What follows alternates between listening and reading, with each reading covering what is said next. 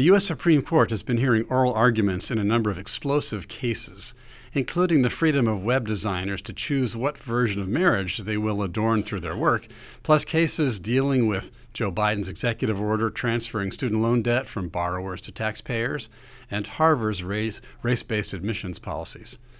At the same time, Elon Musk's Twitter revelations shed light on politicians influencing social media policies. Also, we're learning the shocking backstory of the collapse of the FTX crypto exchange, and peace negotiations in Ukraine are stalled. We will discuss these issues and much more in today's episode of Independent Outlook. Hello, everybody. I'm Graham Walker, coming to you today from the Independent Institute in Oakland, California, right across the bay from San Francisco, where we try and bring you an independent take on the issues of the day. And as always, I am joined by my friend and colleague, Dr. Williamson Evers. Dr. Bill Evers, welcome. Good to see you. Welcome. Just as a reminder to our friends, Bill Evers, longtime fixture at the Hoover Institution, and then in recent years has joined us as the director of our Center on Educational Excellence here at the Independent Institute. And Bill, we are sure glad to have you. Thank you.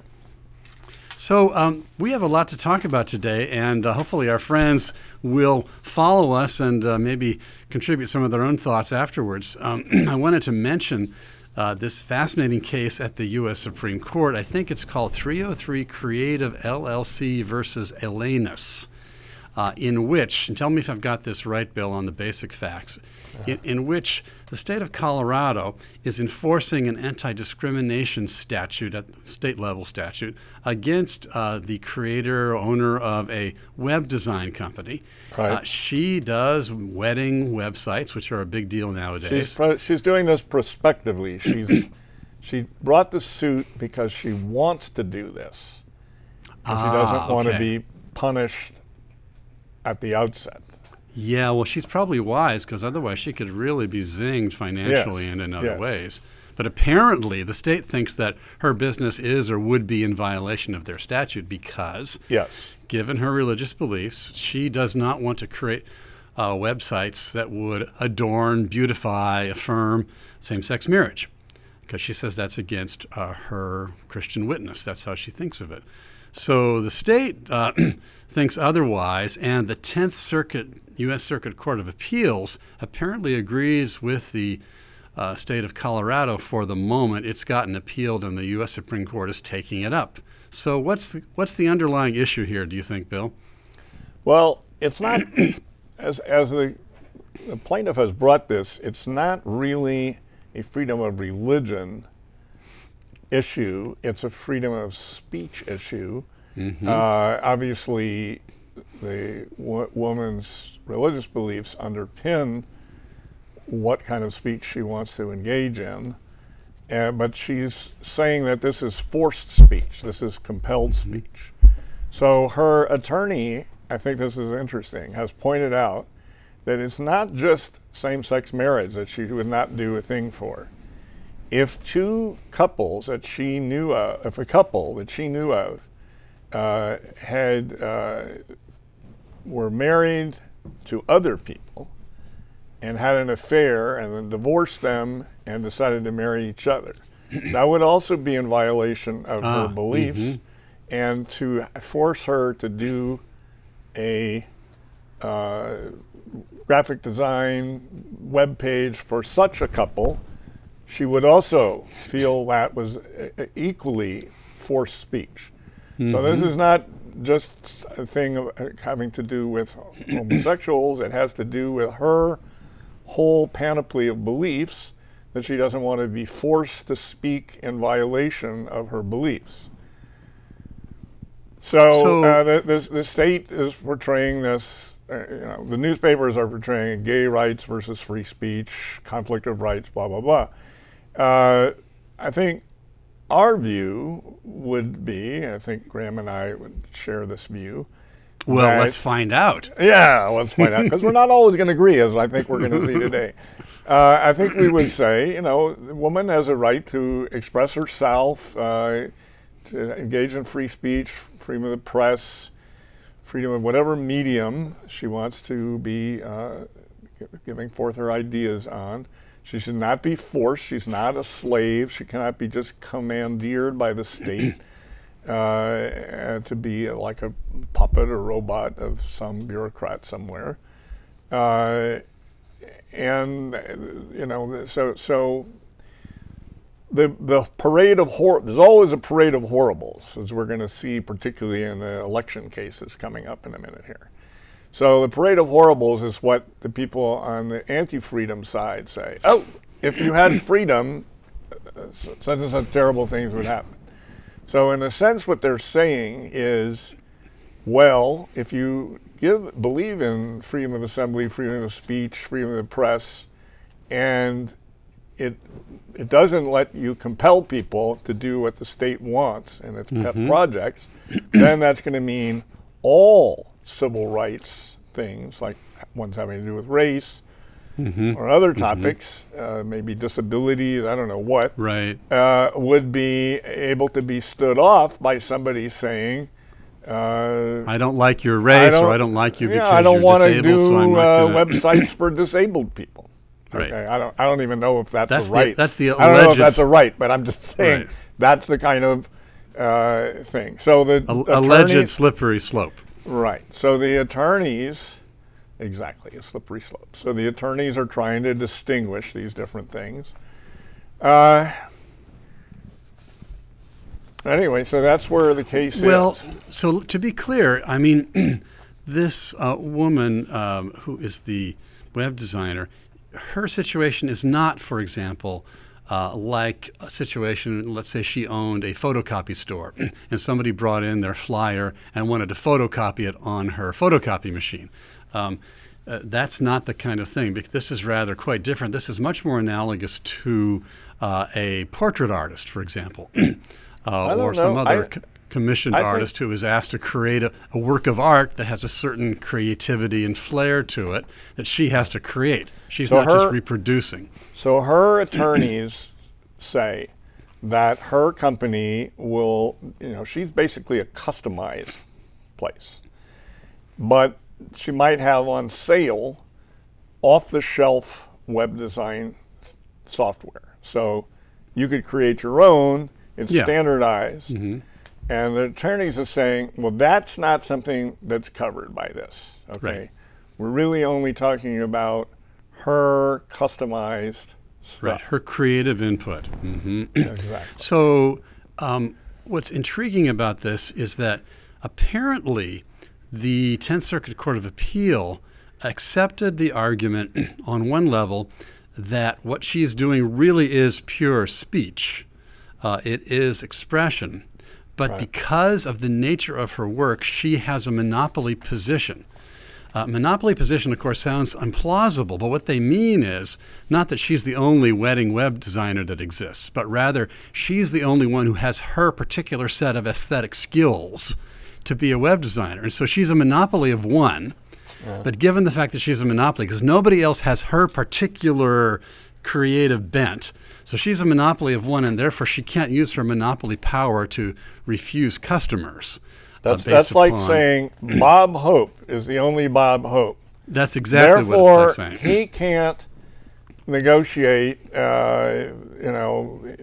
has to have 85 clones that are just as good if he's going to fairly negotiate with some vendor or person who wants to hire him or something like that. Or in the marital world, in the courtship world, well, there's only, whoever I'm married to, whoever you're married to, Graham, there's only that one person. That person has some horrifying monopoly on being themselves. And therefore they shouldn't be allowed to be themselves. So I think that's crazy. Not only did we take a long digression to get into the whole theory of monopoly and what. Well, the courts themselves have taken that digression. Yes, they have. So I think it, in a sense, exposes the poor arguments there are in the monopoly field. And there are many, many web designers. And you don't have to have a web designer who's next door to you. You can have a web designer anywhere in the Pakistan, world. Exactly. So. Now, I'm not really thinking about the success of that argument. I don't think the monopoly argument is going to succeed with the U.S. Supreme Court. And in fact, that's a simple way for them to deal with it. They could say that that's the primary argument; it's invalid. But they could go elsewhere. The Supreme Court has been known to develop its own rationale to sustain legislation or other action. I think commentators who have seen the oral argument, heard the oral argument, think that the court is going to decide for the plaintiff and that she will end up with her freedom. Yeah, I think some of the other court cases are more problematic and uncertain as to. So maybe we should go to the next of the fascinating list. We will in a minute. But I just wanted to draw an interesting comparison that I've seen in various analyses. If you go back to 1990 to the case Oregon versus Smith, which that was the one where the state of Oregon wouldn't let its employees use peyote. And the employee who was a member of an Indian tribe that used peyote traditionally complained about it. Supreme Court actually sustained state power in that case, including as articulated by Justice Scalia, the late Antonin Scalia, who said that since this is a neutral law of general applicability, that a religious exemption was not appropriate to the state rule against the use of peyote by its employees. Now, it's different and similar to this case, but what strikes me is that the Supreme Court could use, if they wanted to really narrow the holding, they could say it was only a religious liberty exemption, not a freedom of expression or speech exemption. They could go to the religion exemption, but if they go there... But the briefs filed by the plaintiff are on the speech side. I think, the peyote thing is very bizarre in my opinion. I mean, I wasn't alive then, but I believe during Prohibition, Christian churches could serve wine at communion, even though wine was illegal. Mm-hmm. And there were specific vineyards that were exempt from, being torn up by by Eliot Ness and his friends that were supplying churches for communion. So it's not. I don't want to make it sound too facile. You don't want a church of cannibalism saying, "Okay, we're going to go out and kill people because that's our religion." So we have to be careful. Yeah, I think a lot of it has to be considering things that are crimes per se versus state-created crimes that are kind of regulatory of lifestyle. Right. And if those are wrapped up in religion, I think it's understandable that the state would exempt them and the courts would exempt them. I think that it does make a difference, especially when you deal with the argument about the slippery slope, the domino effect or whatever, the parade of horribles. It really ultimately, I think it does come down to the bearing of one of the key findings in the Masterpiece Cake Shop case, which was that the state of Colorado, same state, could not vilify the beliefs of the cake baker in that case, who did not believe that marriage could even exist between two persons of the same sex. The thing that upset the state's case was that investigatory work showed that the regulatory body that was behind the supervision of the cake maker had a strong bias against the beliefs. And he expressed it, right. Yeah. So I don't think we have that as part. I don't think in this case we have that in the record somewhere. No, we certainly don't. But what I'm saying is that it's in the background of the situation as the court deals with this, because notwithstanding the claim that there are analogous cases that could constitute a slippery slope, in fact, disagreement about the nature of marriage is really not the same thing as a person who is born black or white or male or female, etc. Where the court really does not want to go to the place where it equates disagreement about the nature of marriage with race bigotry. It doesn't. It doesn't want to go there. But the critics of the plaintiff want to go there. They do indeed. They do indeed. So okay, we'll find out in June. Find out in June. Okay, I think they can word it so they salvage her rights and freedom of speech, and they don't interfere with state regulation of bigotry, problematic as that also can be. So I predict 6-3 in her favor, but we'll see. We'll see. I think that's a pretty good prediction. Okay, so here's another case the court is dealing with called Moore versus Harper. And this has to do with the creation of, ultimately presidential electors and the existence of districting and so forth. The state of North Carolina was beaten back in its legislature's attempt to be exempt from its own state's Supreme Court review, because the argument goes that in Article 1 of the U.S. Constitution, I have my U.S. Constitution here, which I'll just briefly read. It says, Article 1, Section 4, the times, manners, and places of holding elections for senators and representatives shall be prescribed in each state by the legislature thereof. And then again in Article 2 about the presidency, it says, each state shall appoint in such manner as the legislature thereof may direct a number of electors, etc., for president. And so the argument's now being made that where state Supreme Court... The argument is being made that we should take that at its word. That's the argument being made, but the implication of that argument is that when a state legislature makes a determination about election matters such as this, that it should not be subject to the judicial review by its own Supreme Court under its own state constitution, but instead should be a free agent due to the U.S. Constitution superseding and preempting the state constitution. And the U.S. Constitution does, on matters that are explicitly laid out, preempt them. I think, by the way, it's not just it's not just North Carolina. New York had a case like this. So the Democrats gerrymandered the seats in the New York State Legislature, and Republicans and good government types said this is terrible gerrymander. They had to redistrict. The redistricting allowed the Republicans to gain 4 seats that they would never have gotten otherwise. In California, we actually have an interesting situation. Our districts are set by an independent districting board. If the Democratic legislature were to design the districts, I can tell you that at least 4 Republican seats would be lost in California also. So this is a very, big deal for politicians. The public can't really fathom what's going on here. The real problem is the following. We saw it in the COVID case. So state Supreme Courts and state attorneys general and governors were suddenly setting the rules for elections, saying, "Oh, this is an emergency. We got medical problems." Emergency declarations. All right, so we're going to do something different, and they didn't have the authorization of the state legislature. Well, except they had prior general authorization for emergency situations. Yeah, you're being very nice about it. I think they didn't really even.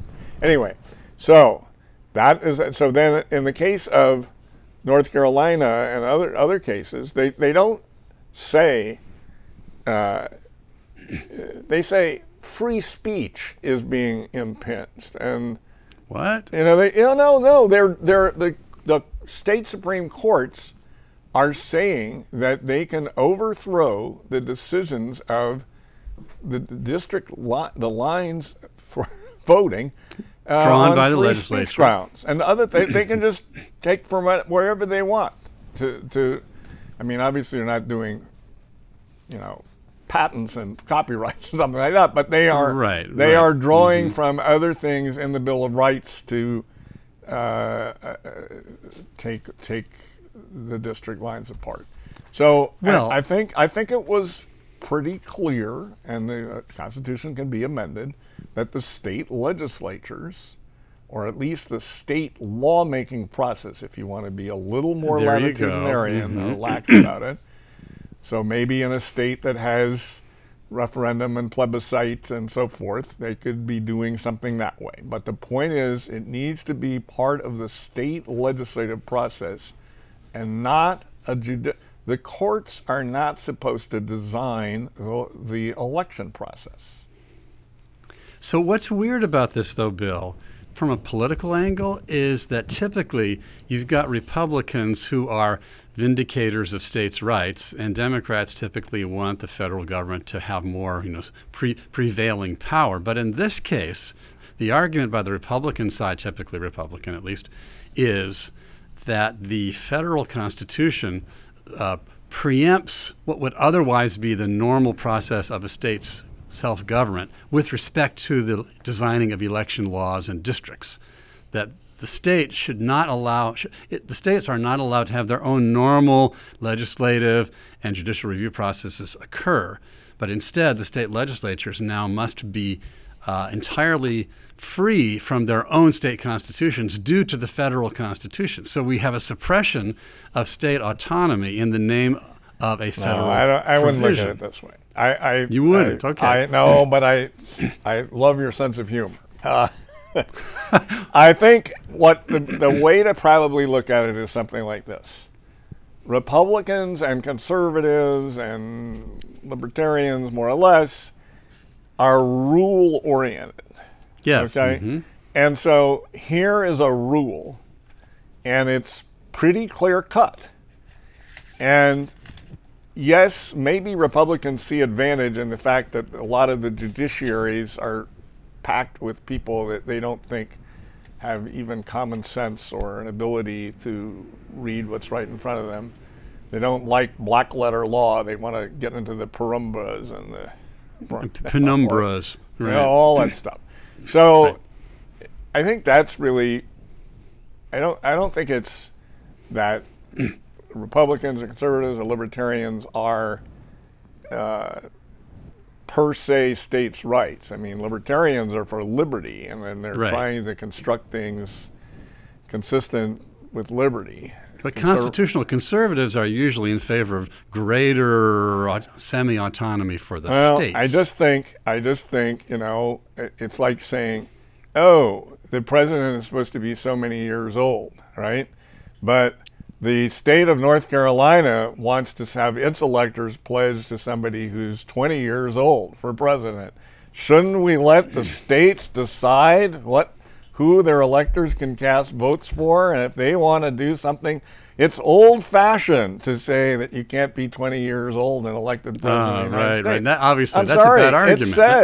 It says in the Constitution that you have to be 35 or whatever it is. I believe that's what it is. And so, it's straightforward.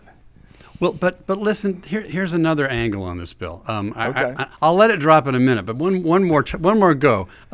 So if you look at the enumeration of powers All right. in the federal Constitution, what we're Exactly. talking about here is that the federal Constitution says that the state legislatures have this power. Right. And they should exercise it. But of course, elsewhere, let's say in Article 1, Section 8, it says Congress shall have power to, and then it lays out all these different things that Congress shall have power to do. So in Article 1, it lays out all the things that Congress shall have power to do. But the fact that the federal Constitution in Article 1, Section 8 enumerates these powers of Congress doesn't exempt Congress from judicial review. It doesn't eliminate the fact that the president has to sign the bills for the thing to pass into law, et cetera. So why should it be different with the state legislatures? Why should they and they alone, unlike the federal Congress, have an enumerated power that's completely exempt from their own state judicial review processes? That's my argument. Can you undo me? I should introduce you to L. Brent Bozell Sr., who thought the courts had slightly run away with their review powers. But anyway, I think this is too complicated to get into, but I take it that you have a good point. Okay, let's talk about another issue before the court, which is apparently the Supreme Court has agreed that it will hear the case on whether or not President Biden had the power as president by declaring a national health emergency to forgive, $400 billion worth of student debt. The Supreme Court has not yet ruled on it, and apparently they will. But interestingly, the court could have allowed the debt forgiveness process to continue Right. while they But heard it the case, isn't. but they didn't. But they And didn't. that's Yeah. that's a sign. That's a big sign. That's a sign that they're not going to approve it. Now, the interesting problem here is the issue of standing.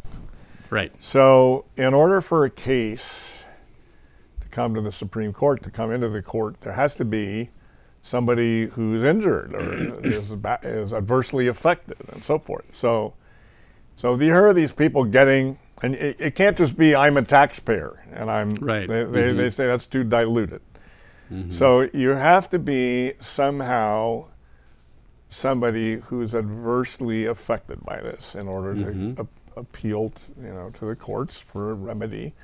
So let's say you have some kind of state plan and it's subsidized by the feds, but the new formula affects that state scholarship plan or something like that. That kind of thing has brought states' attorney generals into this case. Right.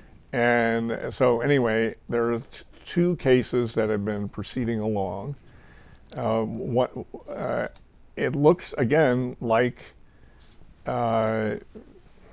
just from these indications, sort of straws in the wind, like them not allowing an injunction that would keep it going while the courts are deliberating, that the majority of the court does not think that the Biden people, I mean, this would be amazing if they could, by executive action, spend, all $400 billion by executive action. Right.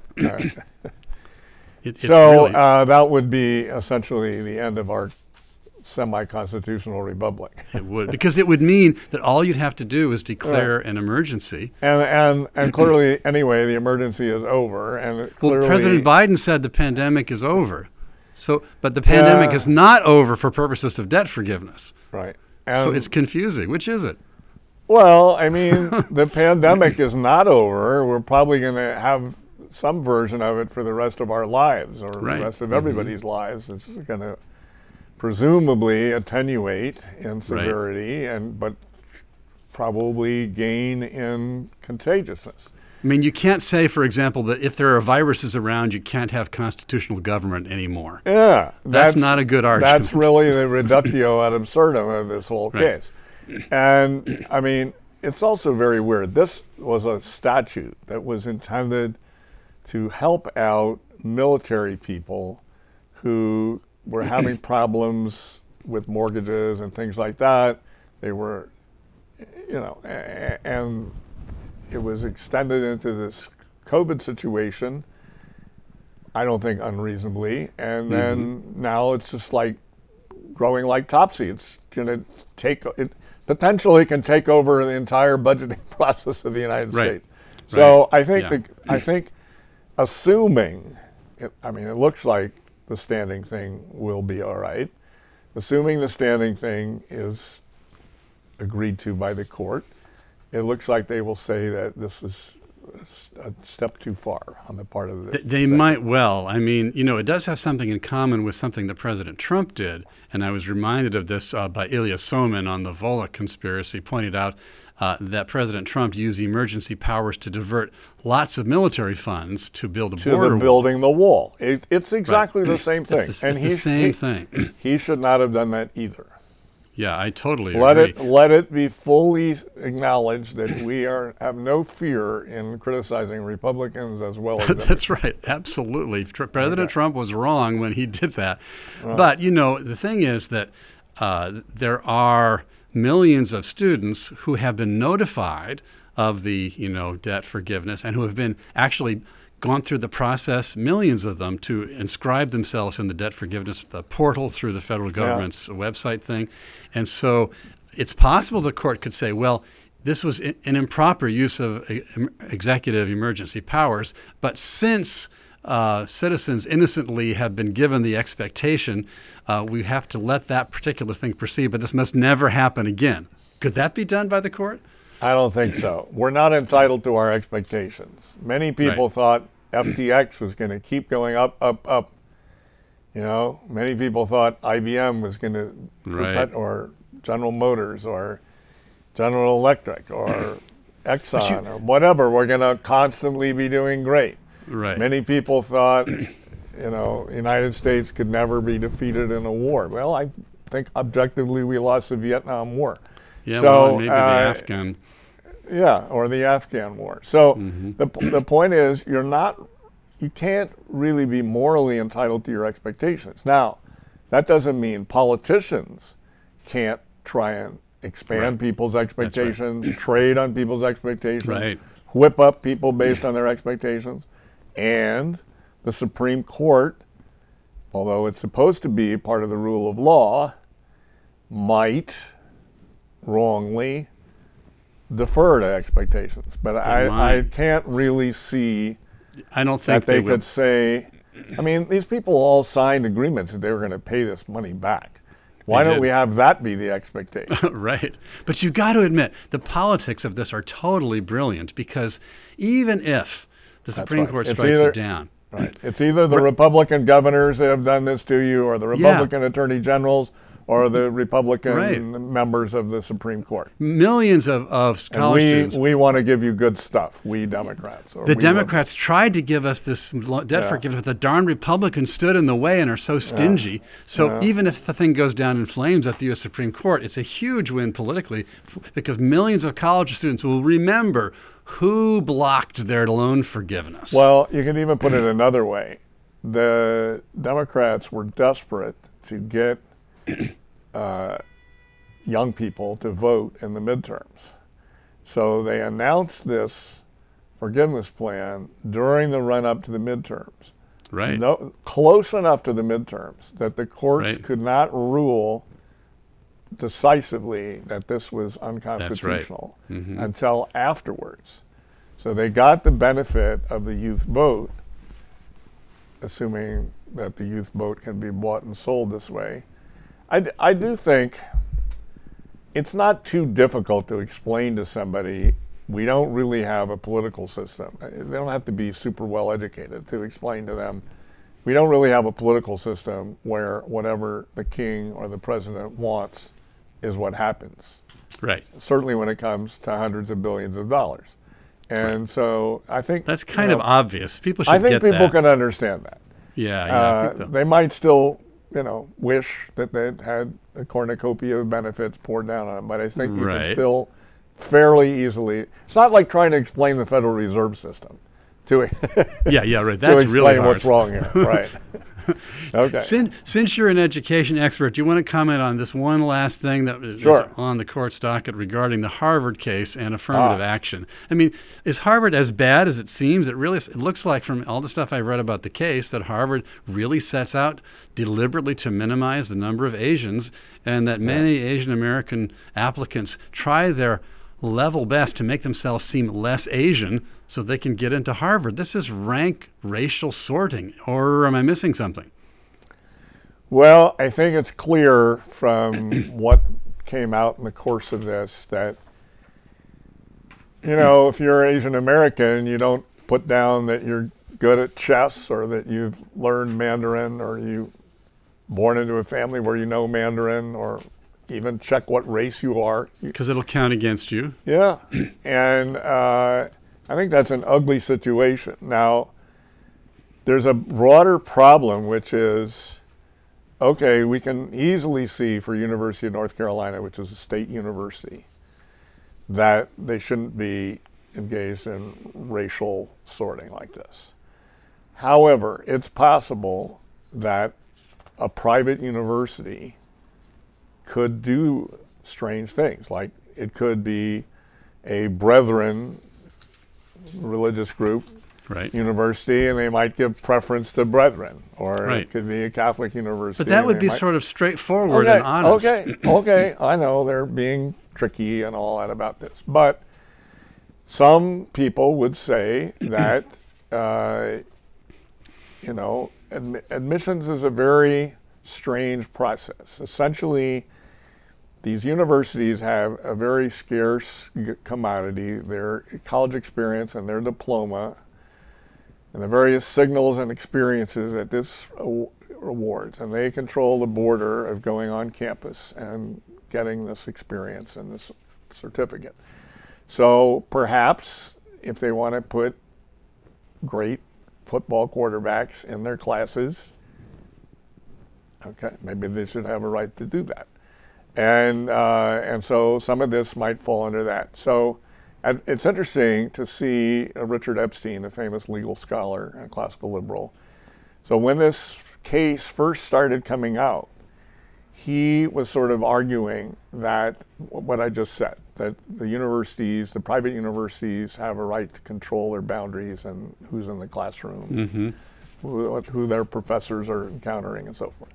And as time has gone on, and as the egregiousness of what Harvard has been doing, he has kind of flipped to saying this is really an equal protection Right, thing. isn't that fascinating? These universities have tons of public money in them, even when they're private.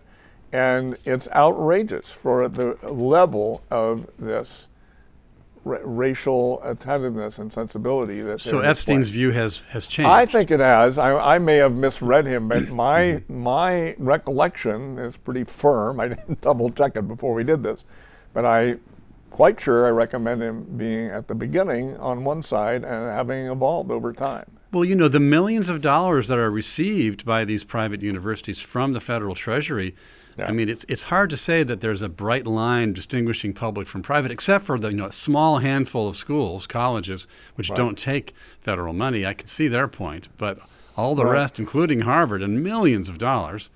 Well, how private are they? It's a complicated problem. So yes, there's a handful like Hillsdale and Grove City that don't take any federal money, meaning they don't even take federal scholarship money, right? But maybe there's a difference between Harvard and Swarthmore. With Swarthmore probably not having very much research money, whereas Stanford or Harvard, they'd have to charge twice as much tuition and various things in order to support the same kind of research without the federal money. So anyway, it's complicated. I think we've laid it out. We've laid it out. But I think Harvard and University of North Carolina are going to lose because I think so too. The discovery has been of such. So one of the things. So we're talking about chess and all this stuff. One of the ways they do this is they have these academic ratings of people based on standardized test scores and grade point averages and things like that, and then they have another category.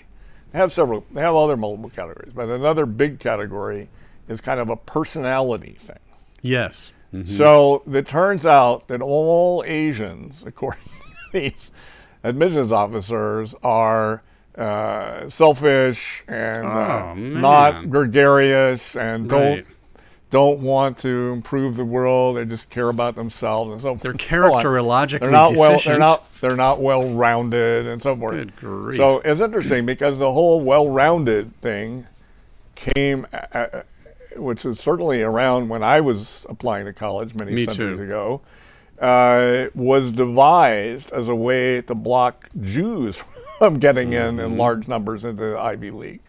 So they would evaluate the Jews as being too studious and not well-rounded enough, not clubbable, whatever. Right. So we're seeing a somewhat different version of that with the Asians. So what's interesting, Bill, this question of whether these private universities like Harvard, whether they are in fact private enough to be able to discriminate with glee, is parallel to the question of the big social media companies. So people point out that, Twitter and Facebook, they're private companies, and so if they want to suppress certain news stories and favor others to influence the political world, they are private actors and they should be free to do whatever they want to do. But with Elon Musk's accession to the top of Twitter and his big document dump, it's really shed light on the inner activities of a place like Twitter. To reveal that maybe not only do they get lots of money from the federal government, but even aside from that, they have a lot of receptivity, shall we say, to influence and suggestion and pressure from politicians in their decision making, making them look a lot less like simply private speech actors and much more like semi-agents of government or political parties. So what do you think about this document dump from Elon Musk? Well, first of all, it's fascinating. It's just really interesting. Uh, it's you laid it out quite well. I think my inclination had been, and not everyone at Independent at various times had agreed with this, but I thought by and large they were private platforms, and the people who were posting their own material on these platforms were something that these platform editors could edit or moderate or something like that. Mm-hmm.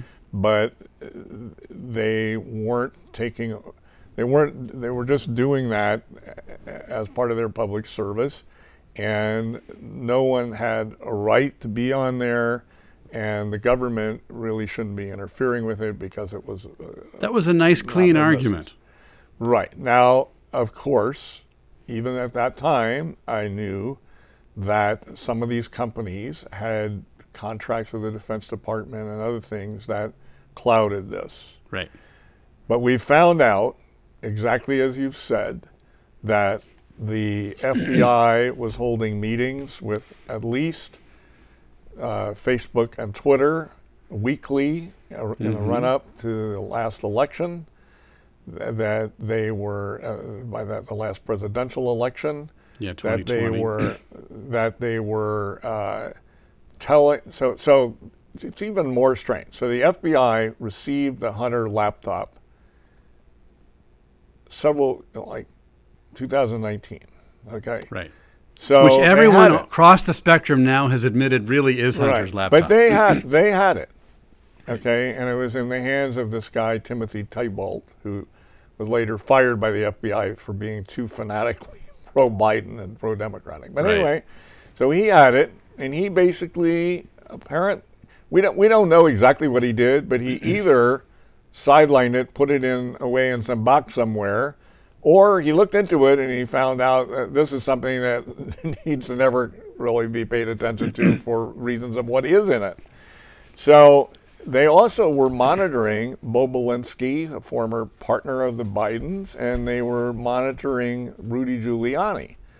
So they were all going back and forth about the Post, this New York Post, long time, fifth biggest newspaper in the United States. We're going to do a detailed story on the contents of this. And so then they proceed to give these cautionary warnings. There's about to be a Russian hacked dump of false or illegal information, be on the alert, et cetera, et cetera. So as Andrew McCarthy, who's a very good journalist on legal matters. He's anatomized this brilliantly. Right, federal prosecutor. So he says, look, you're not going to find a smoking gun. You're not going to find, well, we're not completely sure. There may have been some smoking guns that James Baker edited and threw away before he left Twitter. But anyway, we'll get to that in 1 second. But McCarthy says you're not going to see a smoking gun. These are all sophisticated players. They know if they say, we're forbidding you to post anything having to do with Hunter Biden, they'll get in a lot of trouble. So they do it with a wink and a nod. They do it with caution is warranted, is the phrase they actually use. So they had these regular meetings, and, they signaled to these people, it's a threat, it's intimidation, it's pressure that they're putting on these media. You're going to be in big trouble if you push this. Now, Mark Zuckerberg even admitted in his conversation with Joe Rogan that while the laptop, Hunter Biden's laptop, was not explicitly mentioned, he understood the caution to apply to it. And the main caution comes, and then, like the next day, they get the stories coming out. So it's not the next day, but it's right afterwards. Right. So anyway, I think it's clear that the FBI seriously overstepped its bounds, and it kind of turned into commandeering these platforms, and then we now have a bad situation. But the good news is private enterprise allowed Twitter to be purchased by somebody who didn't agree with this. That's right. This is making the pro-control establishment go apoplectic. Oh, it drives them nuts. And they say, oh, hate is going everywhere. There's different measures of that. There's measures that say, no, it's actually better now on Twitter. They say the bot numbers, so these are robotic posters, reposters, that's gone way down. There's a bunch of measures that indicate Twitter is actually a better place, but you know, it's in the eye of the beholder to some extent. So some people find it horrible, and but I think it's good that private enterprise showed that an alternative could come into existence, and will now compete in their own ways with Google and particularly Facebook. Right. But then there's also things like Truth Social and Reddit Right, and all these other things out there, Rumble, and it's more competitive than people realize, and Musk showed that it's really quite competitive. Now, some people think that, well, what we're arguing about here is whether it was appropriate to suppress sexy pictures from Hunter Biden's laptop. I actually was watching, I know this might frighten some of our viewers here, but I was watching MSNBC, and Lawrence O'Donnell argued that the main point of Twitter's activity was to suppress pictures of Hunter Biden in the nude, and then everything else was totally ancillary. Yeah, I mean, I don't think it's great that there were those pictures and whatever, but I don't think that's the reason that people are concerned about this. Right. And by the way, I don't think Twitter under Elon Musk is going to be presenting full frontal pictures of, no, please don't. Hunter Biden. Yeah, please don't. Spare us. Actually, the interesting thing is there are tens of thousands of child pornography postings on Jack Dorsey era Twitter. Oof. And Elon Musk is scrubbing those. So he's systematically reducing that. But the real issue was the other stuff. It's not that he's not going to moderate. He's just he says going to allow. He says he's going to moderate, but in general, the kind of controversial speech and topics, he's going to be much more allowing of it.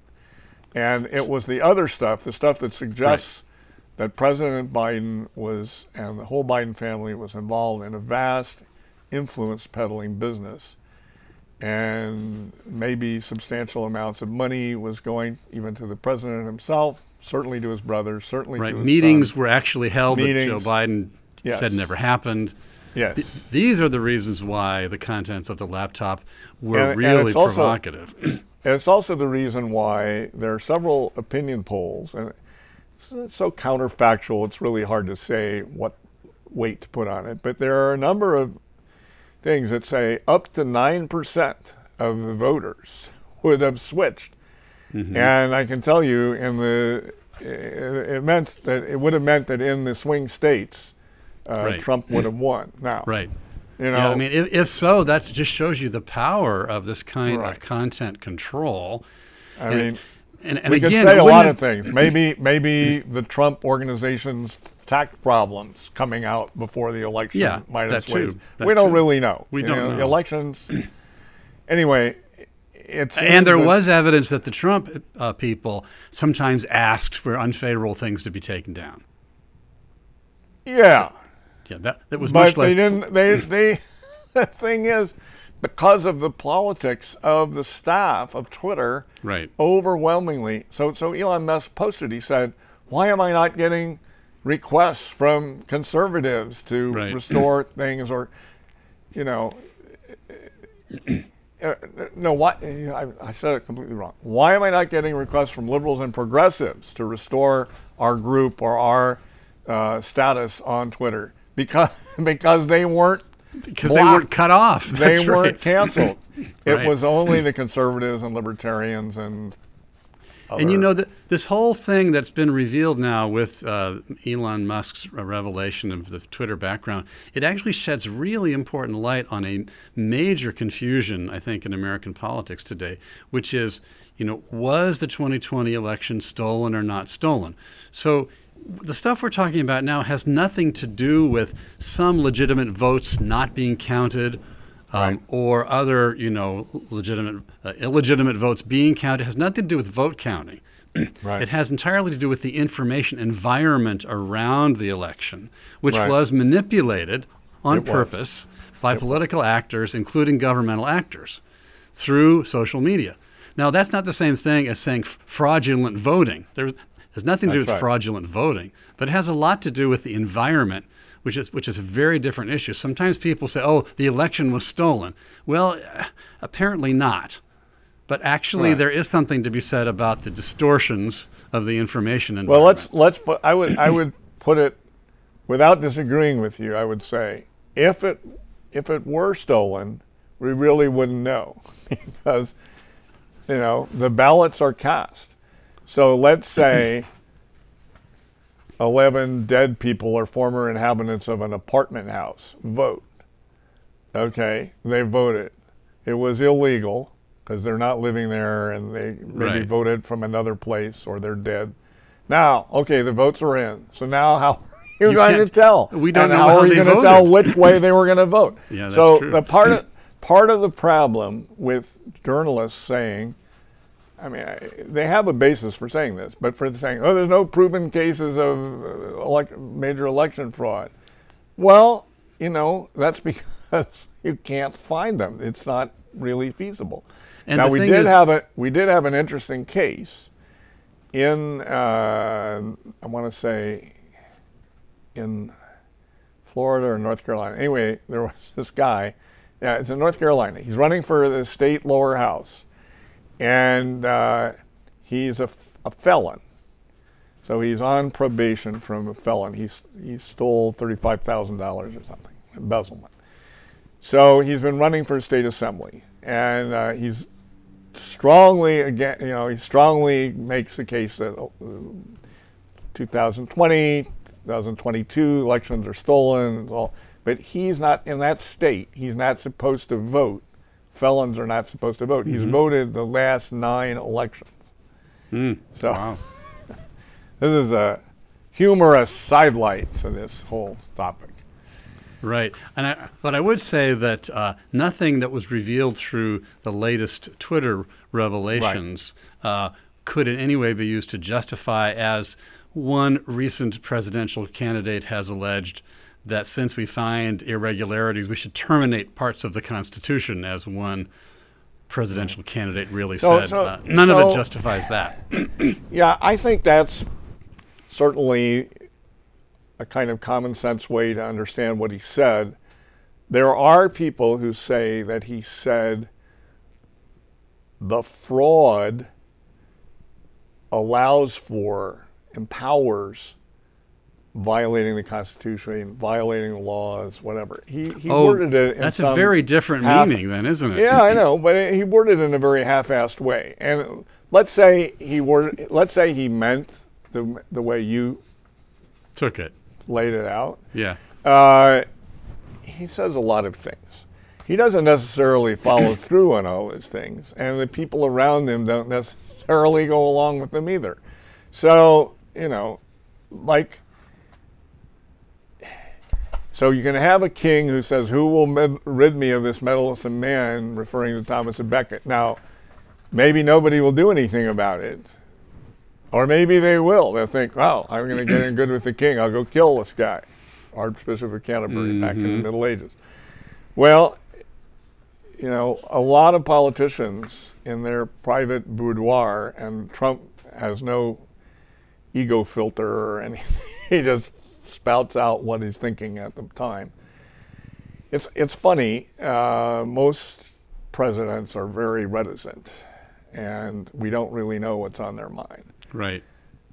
We've seen the good and the bad of the opposite. Trump is We have seen the opposite for sure.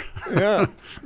And so all these people that would say, "Oh, this president, that president never holds a press conference, never, we'd have no idea what's on his mind, what he's thinking." With Trump, we kind of know too much of what's on his mind. Right. It's kind of an interesting TMI. exception.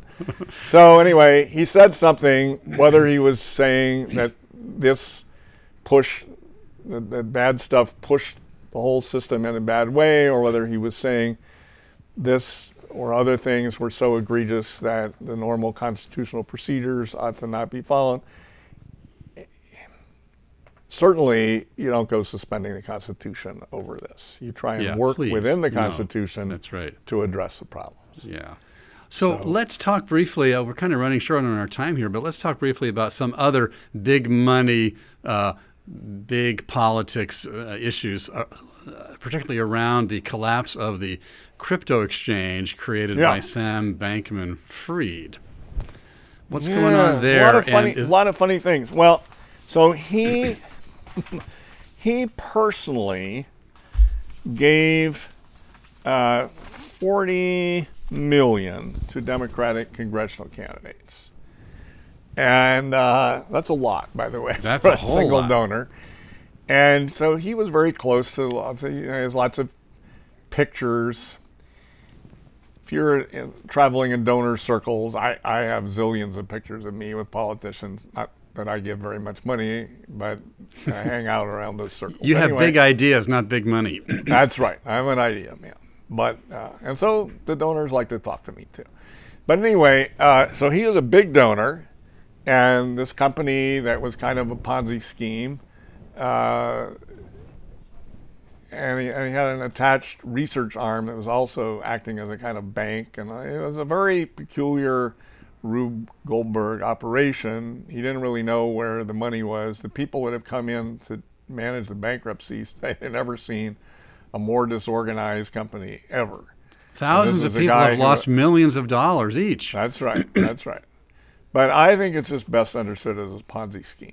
Mm-hmm. Anyway, one of the fascinating things is he was a pal of Maxine Waters, who is the head of the Senate Financial Services House. The House Financial Services Committee. Right. And so, this is exactly the area of jurisdiction for that committee. And normally you would subpoena the person right away. Okay, come in. We want to talk to you right now. And you'd even think the Democrats are kind of lame duck in the House right now. They'd want to get in there and, while they have control, do it their way before the Republicans take over and do it the way the Democrats don't want it done. But she won't issue a subpoena to him. She says, well, we urge him to come. Wow. Now, it's more interesting than this.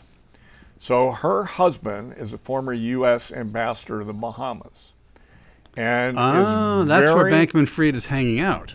That's right. And so there's an important Bahamas politician named Allison Maynard Gibson. This is a female, was a lawyer also for the crypto exchange and FTX. The lawyer's daughter was the director for social responsibility for FTX. Waters' husband, this ambassador, and Waters herself have stayed in Allison Maynard Gibson's home. Oh my. So Waters, who not only wants to not have to give a subpoena to Sam Bankman-Fried, but she's entangled with the sleazy Bahamas politics that Waters herself is entangled in.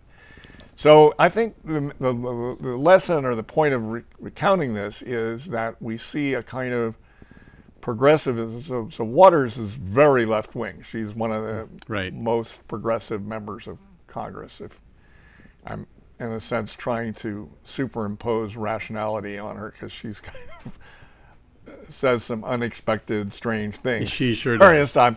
But anyway, if you can give her coherence, she's very left-wing. So here we have progressivism, but it amounts in practice to cronyism, to picking favorites and protecting them and giving them special privileges. So I think that's a kind of a lesson to how this is emerging. And Bankman-Fried, and the news media is also kind of still lionizing the guy. It's sort strange, of amazing. Yeah.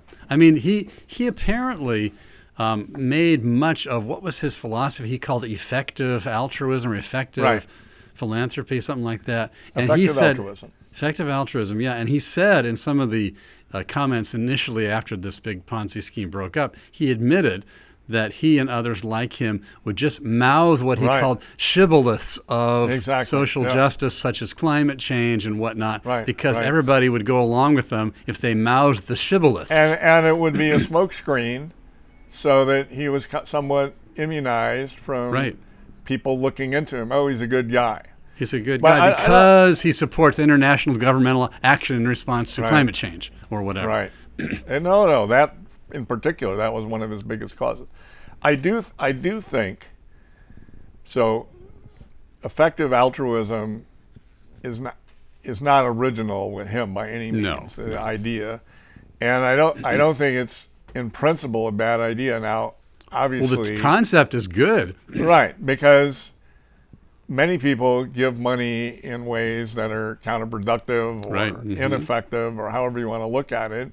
I think it's good to look into, if you're being philanthropic, if you're being beneficial to help other people, to look into what are the effects likely to be. Now, of course, just like social planning, you can't really predict this, but I mean, I think it's worthwhile to look into it.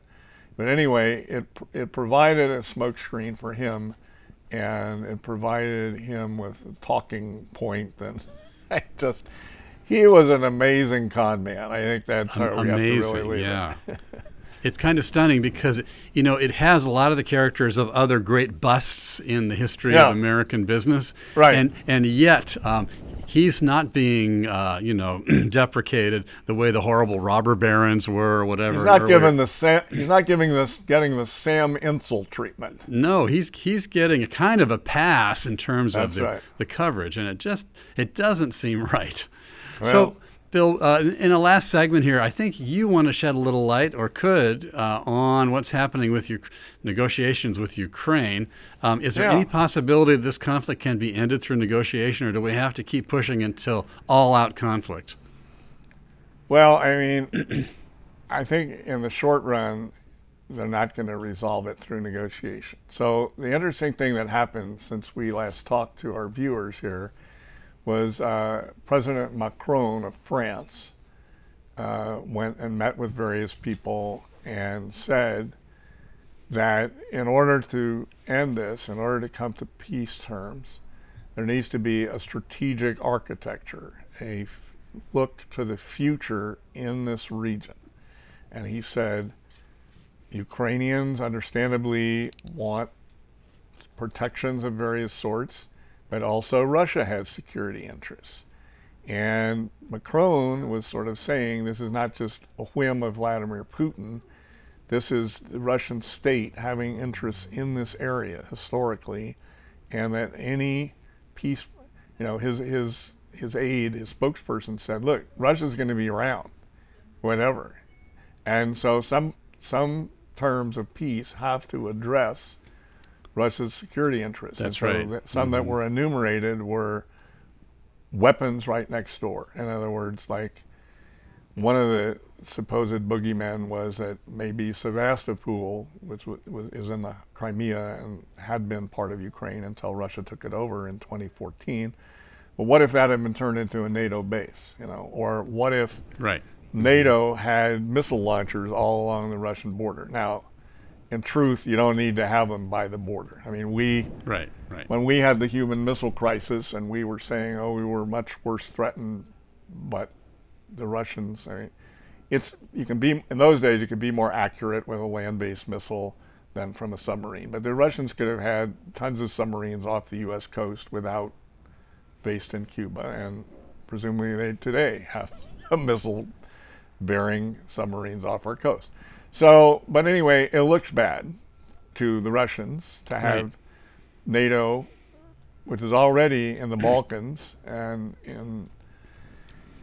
it's in Poland, and it might go into Georgia. And so the point that Macron was making was this needs to be addressed. And maybe we're not going to make everybody happy, but at least we might make some progress. And that might be a way to bring to peace. But immediately, the Ukrainians said no.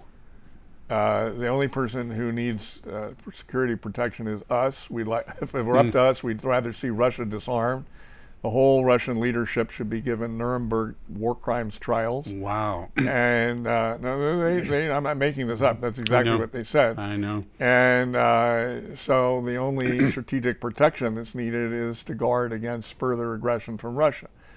Now, I'm understanding where they're coming from. Both sides think that further military action can help them in their cause. The Russians complain that the U.S. Said, well, what is Russia doing to try to come to some modus vivendi here? The Russians said, well, we don't want to even hear from the Americans because they won't recognize our incorporation of these eastern Ukrainian territories, Kherson, Donetsk, so forth. And of course, the point of the U.S. is that we don't think that Russia is entitled to have those. Now, Ludwig von Mises, were we able to bring him back from the dead? He, after all, was born in Ukraine. Oh, I didn't know that. Yeah, Lemberg. It was called Lemberg, but now it's Lviv.